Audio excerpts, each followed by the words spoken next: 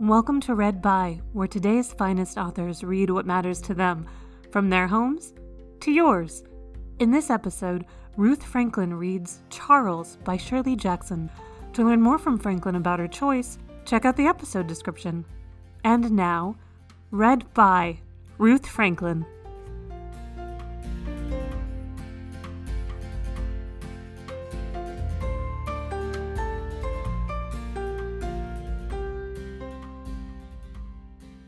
Charles by Shirley Jackson. Read by Ruth Franklin.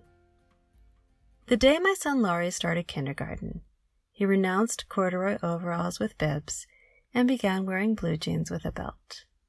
I watched him go off the first morning with the older girl next door, seeing clearly that an era of my life was ended, my sweet-voiced nursery school tot replaced by a long-trousered, swaggering character who forgot to stop at the corner and wave goodbye to me.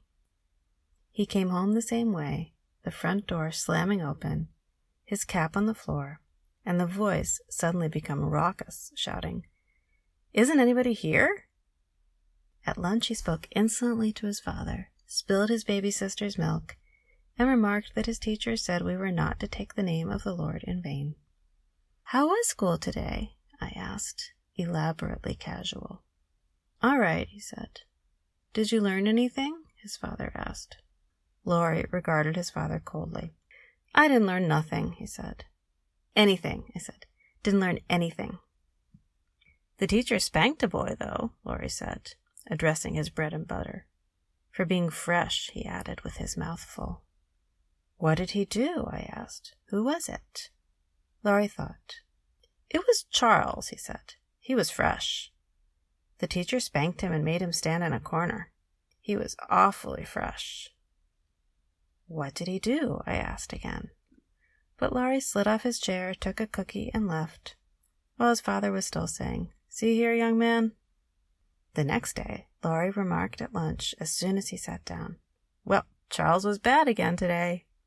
He grinned enormously and said, "Today Charles hit the teacher." "Good heavens," I said, mindful of the Lord's name. "I suppose he got spanked again?" "He sure did," Laurie said. "Look up," he said to his father. "What?" his father said, looking up. "Look down," Laurie said. "Look at my thumb." "Gee, you're dumb." He began to laugh insanely.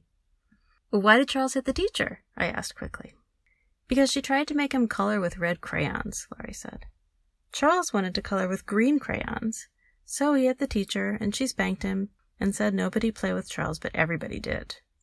The third day, it was Wednesday of the first week, Charles bounced a seesaw onto the head of a little girl and made her bleed, and the teacher made him stay inside all during recess.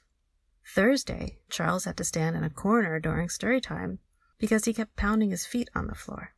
Friday, Charles was deprived of blackboard privileges because he threw chalk. On Saturday, I remarked to my husband, "Do you think kindergarten is too unsettling for Laurie?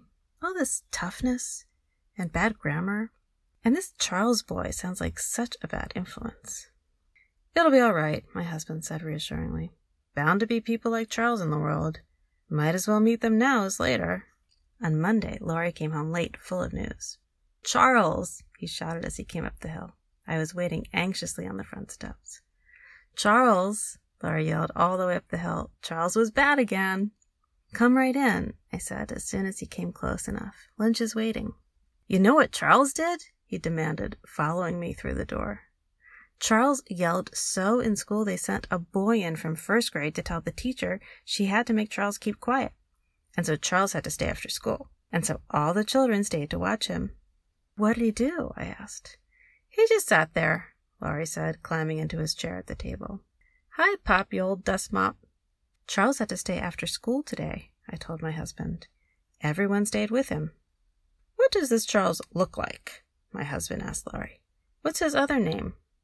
"He's bigger than me," Laurie said. "And he doesn't have any rubbers, and he doesn't ever wear a jacket."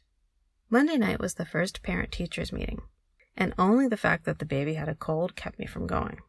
I wanted passionately to meet Charles's mother. On Tuesday, Laurie remarked suddenly, "Our teacher had a friend come to see her in school today." "Charles's mother?" my husband and I asked simultaneously. Nah, Laurie said scornfully. It was a man who came and made us do exercises. We had to touch our toes. Look. He climbed down from his chair and squatted down and touched his toes. Like this, he said. He got solemnly back into his chair and said, picking up his fork, Charles didn't even do exercises.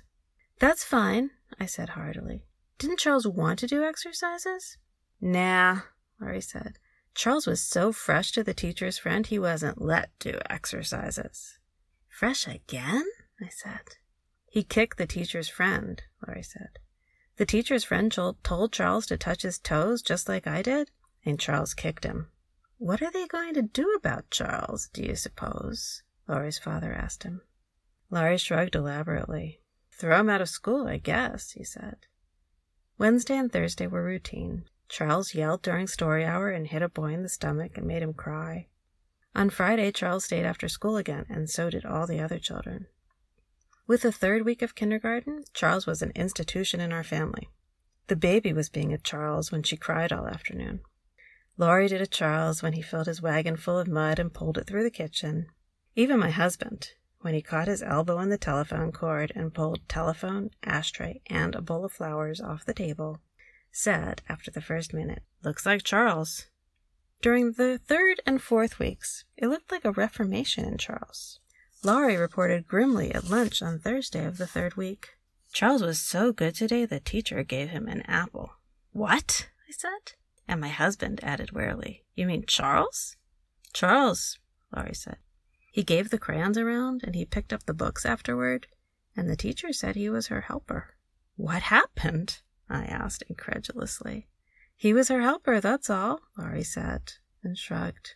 Can this be true about Charles? I asked my husband that night. Can something like this happen? Wait and see, my husband said cynically. When you've got a Charles to deal with, this may mean he's only plotting. He seemed to be wrong.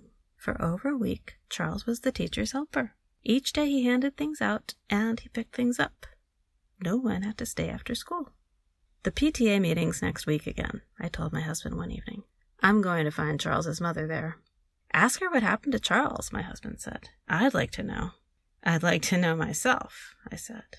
On Friday of that week, things were back to normal. You know what Charles did today? Laurie demanded at the lunch table, in a voice slightly awed. He told a little girl to say a word, and she said it, and the teacher washed her mouth out with soap, and Charles laughed. What word? His father asked unwisely, and Laurie said, I'll have to whisper it to you, it's so bad. He got down off his chair and went around to his father. His father bent his head down, and Laurie whispered joyfully. His father's eyes widened. Did Charles tell the little girl to say that? He asked respectfully. She said it twice, Laurie said. Charles told her to say it twice. What happened to Charles? My husband asked. Nothing, Laurie said. He was passing up the crayons. Monday morning, Charles abandoned the little girl and said the evil word himself 3 or 4 times, getting his mouth washed out with soap each time. He also threw chalk. My husband came to the door with me that evening as I set out for the PTA meeting. Invite her over for a cup of tea after the meeting, he said. I want to get a look at her. If only she's there, I said prayerfully. She'll be there, my husband said. I don't see how they could hold a PTA meeting without Charles's mother.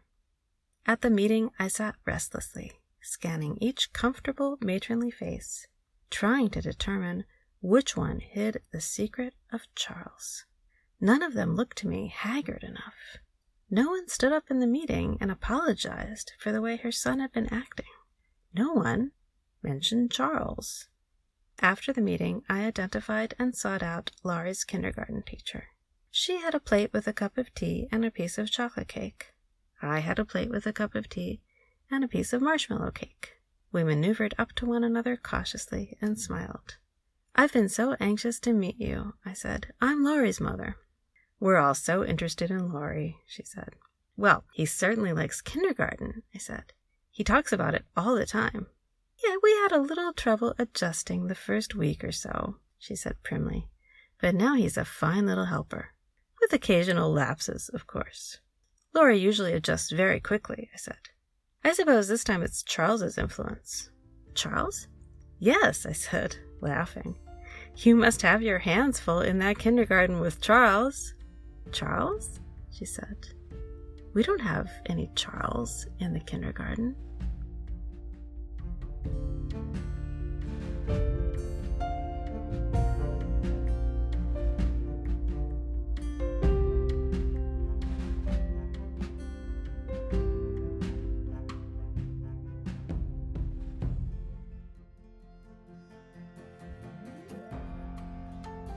Nine Two Y's Read By is produced and commissioned by New York's 92Y Unterberg Poetry Center, a home for live readings and literature for over 80 years. To invite more authors into your home, subscribe to 92Y's Read By wherever you download podcasts. If you're able, please visit 92y.org/helpnow to donate to support 92Y and our new digital programming. Thank you, and thank you for listening. Find more great recordings at 92y.org/readby.